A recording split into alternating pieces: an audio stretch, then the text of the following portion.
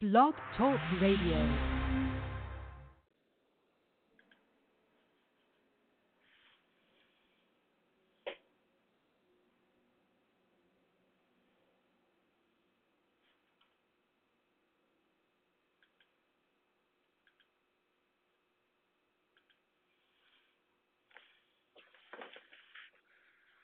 And good morning, and this is Coach Chuck Kriese with American Tennis. And folks, we have been off the air here for 3 or 4 weeks, and I'm just getting back in the swing of things. Gosh darn it, the traveling and everything that we have to do, and it's just part of the deal. But summer times are tough, but I'm glad to be back here in the office and working again and doing the program.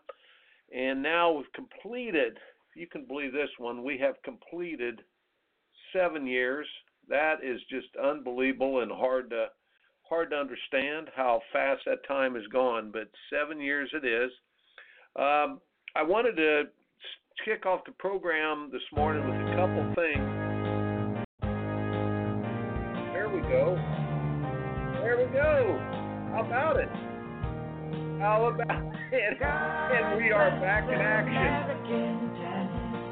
Game that I love, stand beside it and guide it through the night with the lights from above, from the courtside for the country, in the lands where we are. God bless American tennis, a home sweet home. God bless American tennis, the game that I love.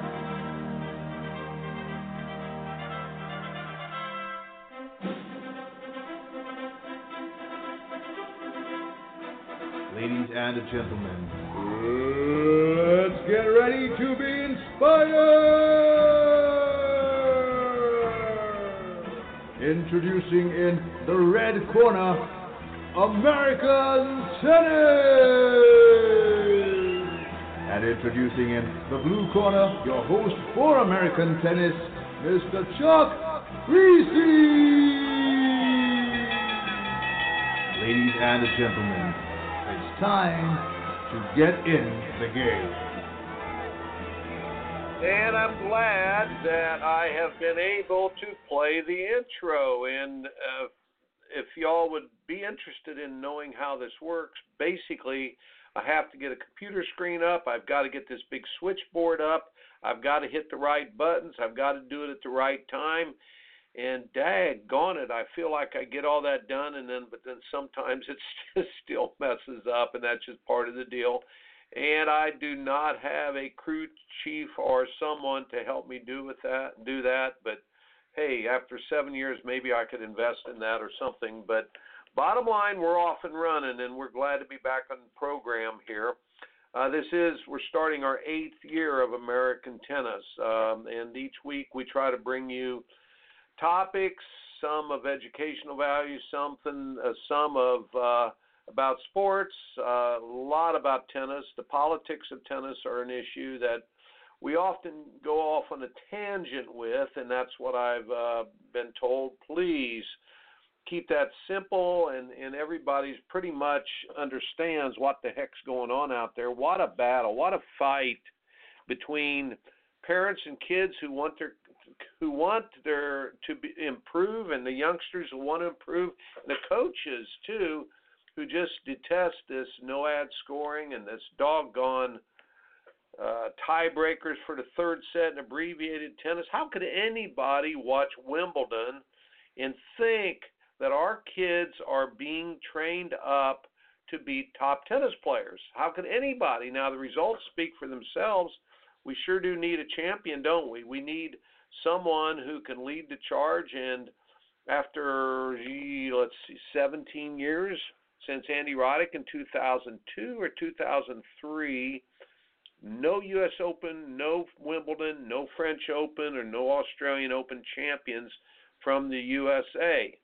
And on the women's side, doing a little bit better, but could this have something to do with the way we are bringing the kids up we're giving them all the training in the world. We've got all the methods.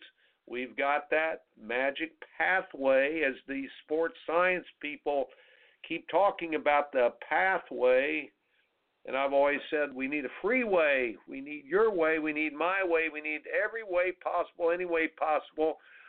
And when they just tell us, go take that hill, we need to be able to do it in many, many different ways. We don't need this one rigid cookie-cutter pathway that these sports science people and these marketing people work out for us. So there, in a nutshell, is going to be the political talk today.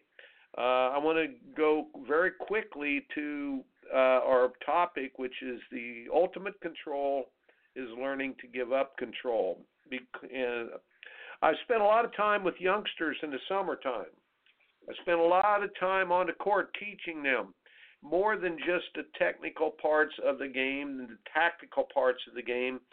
Of course, we call it the mental part of the game is huge, but really, folks, it's the mental part, but it's also the emotional part of the game, and finding that right balance of how to execute when it comes down time to get the job done. Any of you watching the Atlanta Open, watched last night, Kevin King, I'm so interested in how this former Georgia Tech All-American is doing. He got past Dimitrov. First of all, he qualified. Then he got past Dimitrov, and I had a great opportunity to watch him play in a professional event earlier this summer, a couple of weeks ago up in New Jersey, and he'd lost a very, very close match to Stefan Kozlov.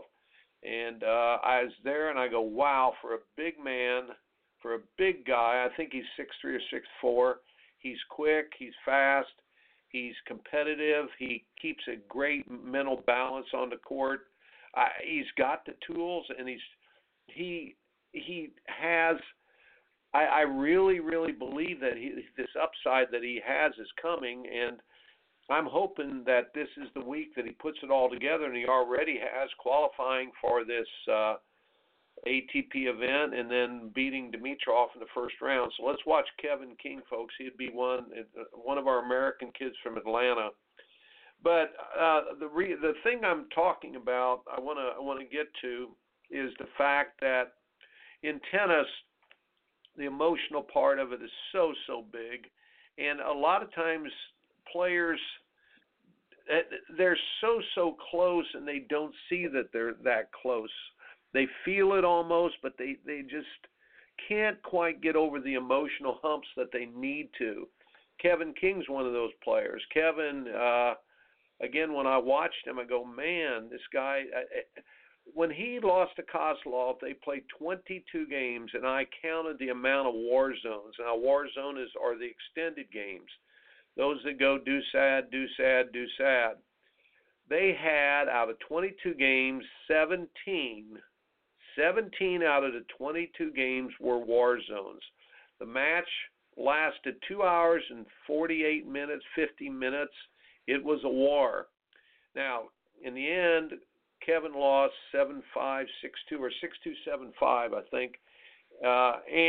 But those 22 games, they had 17 war zones. The whole time I'm saying to myself, look, just a little bit of confidence. It basically means leaning into the right shots. It means not pressing mentally. Usually it's being quiet in your head, loud in your body. And just so close. I said, I just hope this guy will stay with it, because this guy is an athlete. This guy respects the sport. This guy was trained by the great Kenny Thorne at Georgia Tech, two-time All-American there. He grew up in Atlanta, and he's a kind of player that we really, really need to break into the light here, open light. Tennis Sangren from the University of Tennessee just broke out of the pack this last year, and I believe Kevin King can too. But we need these American heroes to come forward so that our kids have players to emulate, players to look at, players to copy, players to learn from, players to get confidence from, and saying, I can do this too. He did this. I can do this too. And so we really, that's the biggest thing that we need emotionally as a tennis community, United States of America. We need to stop acting like underdogs. We need our role models to step up and step out, not just being guys that are looking for something to be given to them, or the coaching has to be a bit tougher. But the bottom line, we need to see every American player honoring and respecting the game and showing the toughness for what the game really is, and that in itself will help our whole tennis arena in the United States to get tougher and stronger. But we need some champions out there. We need some champions. We don't just need good players or players that win a tournament here or there. We need champions, those that act like champions, walk like champions, talk with the respect for the game that you have to have as a champion does, and we'll be doggone well on our way. I want to talk about the emotional part of the game, though, and giving up control. The ultimate control is giving up control. So here's the analogy. Often I have said to players something like, when you're working on your tennis game at practice, when you're just working on your strokes and how you hit your serve and your backhand, your forehand, and your fitness and all those things that it takes to play the game, it's like building a great race car in the garage over here. You build the car and you put the right tires on the car, you put the right engine in it, you do everything you can to build the best race car that you can. And sometimes you do a great job and you build one that's capable of winning the Indy 500. Sometimes with the tools that you have, the God-given tools that you have, you can only build a doggone stock car or something that isn't quite an Indy racer, but it's pretty darn good. So you build what you can build with what you got to build with. That means the God-given ability and opportunities that you've had, but you're building this race car. So you build it, but then guess what? You've got to take it out and learn how to drive it. And any of you have ever taught your children how to drive, you know what this process is. First of all, you got to drive in a parking lot. My dad used to teach us how to drive in a cemetery. Can you imagine that? They had these small little curving roads, and you were always looking around and saying, whoa, a lot of dead people here. My father always used to say, son, we're going over here and we're going to drive in a place where people just dying to get into. And, one of my dad's corny jokes. But we used to take us to a cemetery, a parking lot, then a cemetery. Then what? Then they would find an old country road or something where there's not much traffic. Then they would find places where there's a little bit of city traffic. Then they would take you and build up and do a little bit more, a little bit more, a little bit more, until finally you could drive on interstates or New York traffic. Well, I don't know if anybody can really drive into New York traffic. So the bottom line on that is that you have to learn how to drive the race car after you build it. And you're constantly in the process of learning how to add on, take off, but you're constantly learning by successes and failures. In tennis, you have to lose a lot more than you win at the start. So if you could separate the physical part, then the mental part, and the emotional part, understand that the physical part is all of those skills that you learn. It's the race car that you build. It's from the fitness, the nutrition, your forehand, your backhand, your serves, everything that you need to play the game. I'm going to make a statement here that I remember it was year 18 in college coaching. I realized after time in, time out, telling players that you need to do this a little bit better. Why can't you catch on? Why can't you catch on? I realize it's a very simple statement, but you cannot see yourself play. You only feel yourself play. And until you do it, it's very hard to do it. Until you live from the inside out as a tennis player, you don't know what it is to live as a tennis player. As a parent, you can watch your youngsters play and you say, wow, how could they miss such an easy ball? Wow, they've got this rocket serve. Why can't they get it in? Wow, why can't they win? Why can't they put it all together? Well, the ultimate thing to understand is they can't, just like you can't see yourself walk, or you can't see your posture until somebody shows it to you. Have you ever taken a video of yourself and you go, oh my golly, my posture, is that really what it is? Oh my golly, is that really the way I walk? Oh my gosh, is that really what my voice sounds like? Until that you've done that and seen yourself, you can't see yourself at all. You can't hear yourself. You learn how to do things from the inside out. So the tennis player can't see themselves play. They only feel themselves play. And until they do it, they don't know how to do it. Kevin King last night, I was watching him try to close out that match with Dimitrov, and I've got to tell you, this fits in right with my narrative today. He controlled the most important thing that he was able to control, and without compromise, he controlled, number one, what the other person sees. What the other person saw. He controlled what Dimitrov saw. He saw Kevin King. Yeah, Kevin missed some balls there at the end, and you know as a coach how tight he was trying to close that. You know as a coach that at that point the player would almost give their left arm to, probably not his left arm since he's left-handed, but he would give anything in the world just to get through that one game, that 1 point that you need, and all of it. Federer, at the end of that long 5-hour match, he hits those two aces. After he did, he's up 40-15, folks. I'm watching and I'm saying, body serve, body serve, body serve. You don't go line again, body, body. You got to play a tough point right there. This is a tough point. It's not match point yet. It's not over until it's over. And as a coach, you see this, but every player plays this game from the inside out. And you can go back and video it and make adjustments, but every player plays from the inside out. Last night, Kevin controlled his body language. He controlled the most important thing. Now, here we go. I want to give you the tips here. And it'll be so number one, what you can control, what you can't control. There are 4 things on my side of the court. Number 1 is what I see. Number 2, it's what I feel. Number 3, it's what I think. And number 4 is what I do.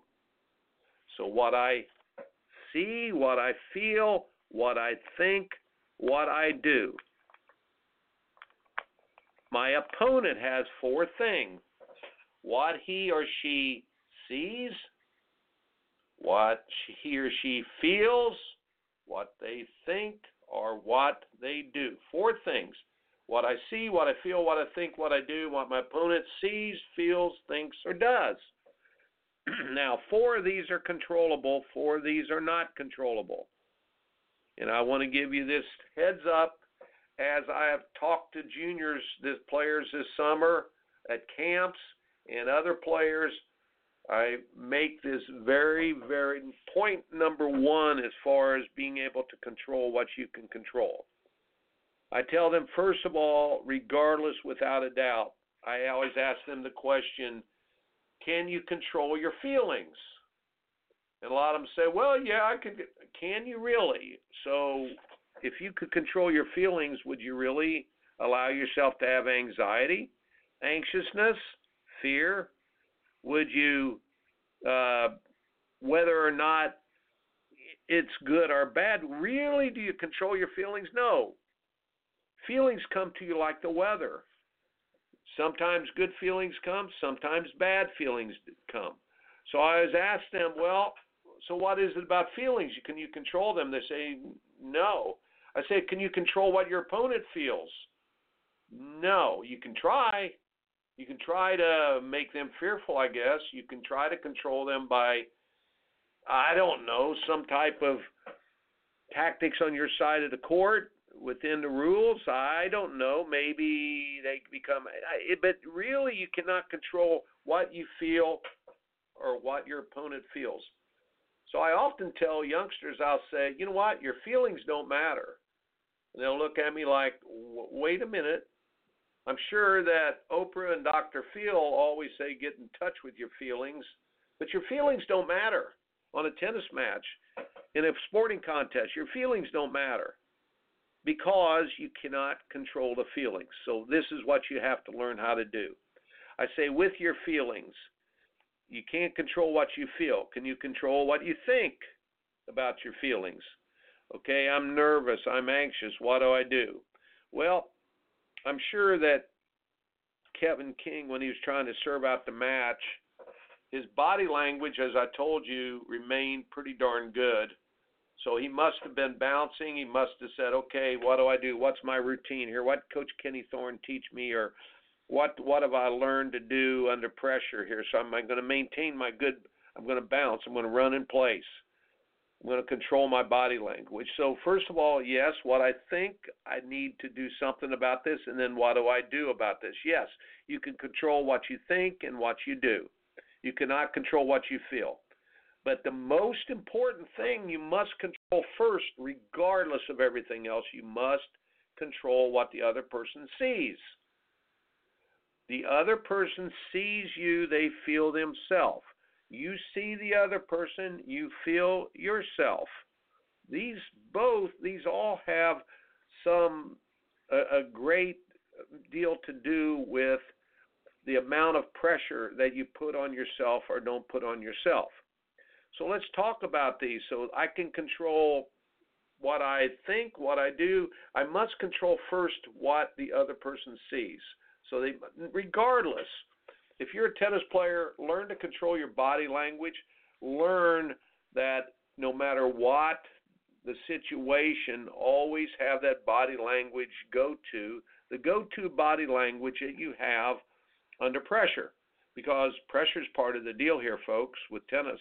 It's just part of the deal. You're going to have pressure if you're going to play tennis. If you're going to play top tennis, you're going to have a lot of pressure. When you're trying to knock off a former top 5 player in the world like Dimitrov, Kevin King is going to feel a lot of pressure. And it's the weight of the world almost. And you really want to get through that situation and duck it, but you can't. You must go through it. You must lean into the pressure. You've got to lean into the uncertainty. You've got to address it. I tell the players, when your rear end starts to quiver, you still have to deliver, man. And you must be able to lean into that pressure. It's part of the deal.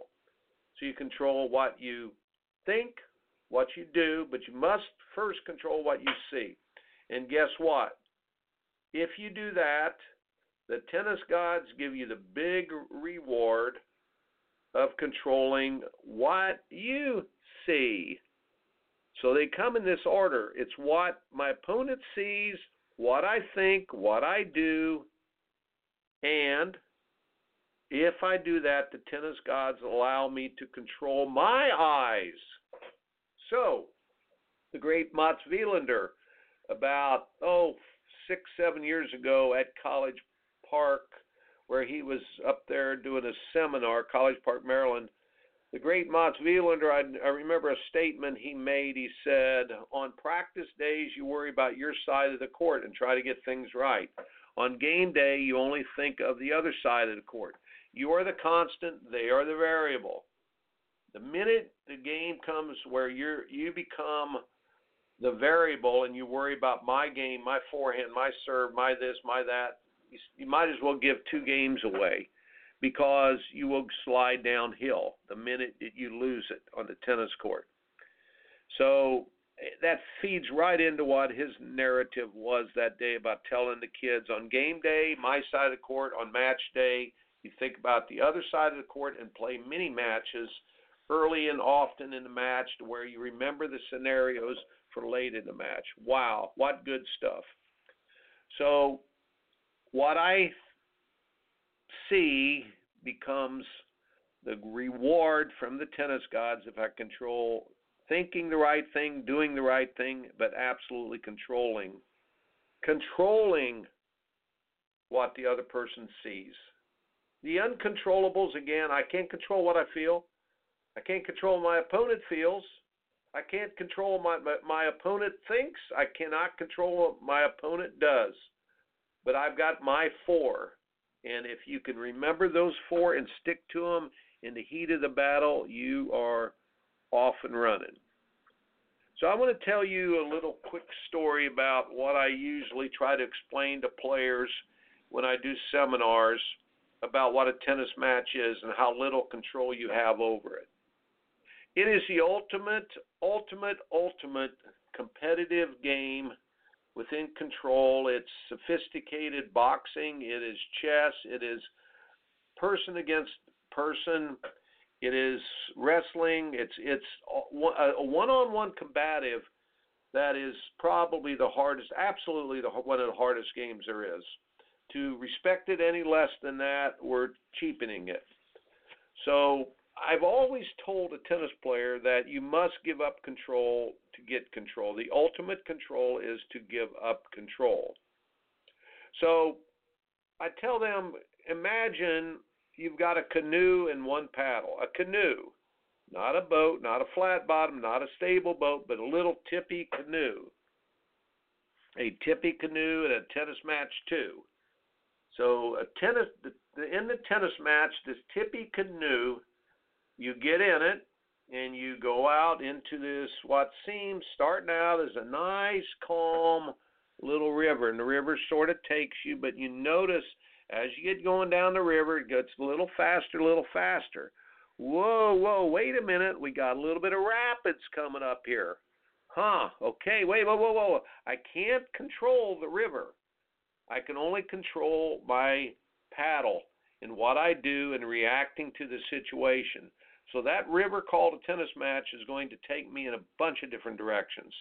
So that river called a tennis match takes me in different directions. It takes me right toward the boulder that's going to smash me, and I got to maneuver my way out of there. And I go through rapids, then I get a little bit of a calm place where when you get up in a match comfortably, maybe a 4-1, but can you take it easy at that point and just not concentrate in that calm part of the river? No, here comes some more rapids, right when you're trying to close that set out. Oh my golly, here comes a small waterfall, or maybe a big waterfall. I have to control what I can control, and then I must be alert enough to go through fast waters, smooth waters, in between waters, boulders in the waters, unprepared for, unplanned on situations, boulders there that weren't there the last time you went down the river. Every river that you get into in a tennis match is different. So you get the feeling there and the respect that you need. If a tennis player will go into the tennis match and understand my first job is to honor and respect this game. The second job, I must respect the competitor on the other side of the court so that I honor his effort, or her effort, what they're doing as well.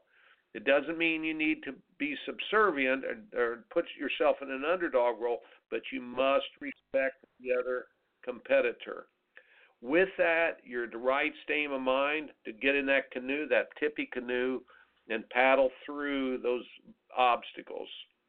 What we're not doing with junior tennis, and I just go here a minute, is that we're not teaching our kids how to get in that river long enough. We give them a couple boulders, a couple rapids, and then that's it.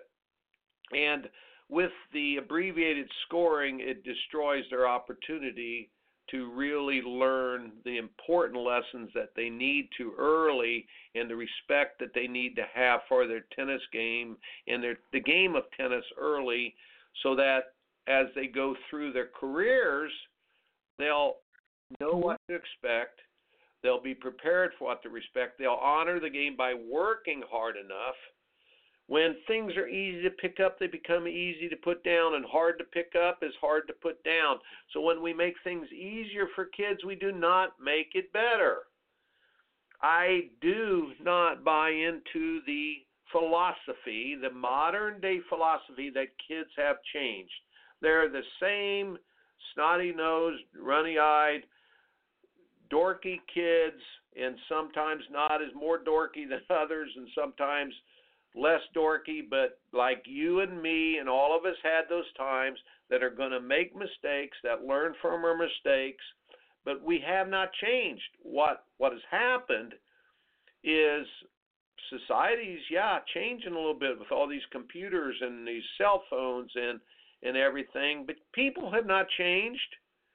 So I will not ever buy into this notion that, kids' attention span is less now, so we need to change the game of tennis and make it easier to pick up so that they will try to pick it up, and guess what? Magically, they might one day make a transition to being able to get in that river called a tennis match and be able to maneuver through the obstacles and come out on top at the end. It just doesn't work that way. It is completely wrong thinking. I've always wondered why some of our leaders and things are going towards easier to pick up and just making it easier to put down. Easier to pick up is easier to put down.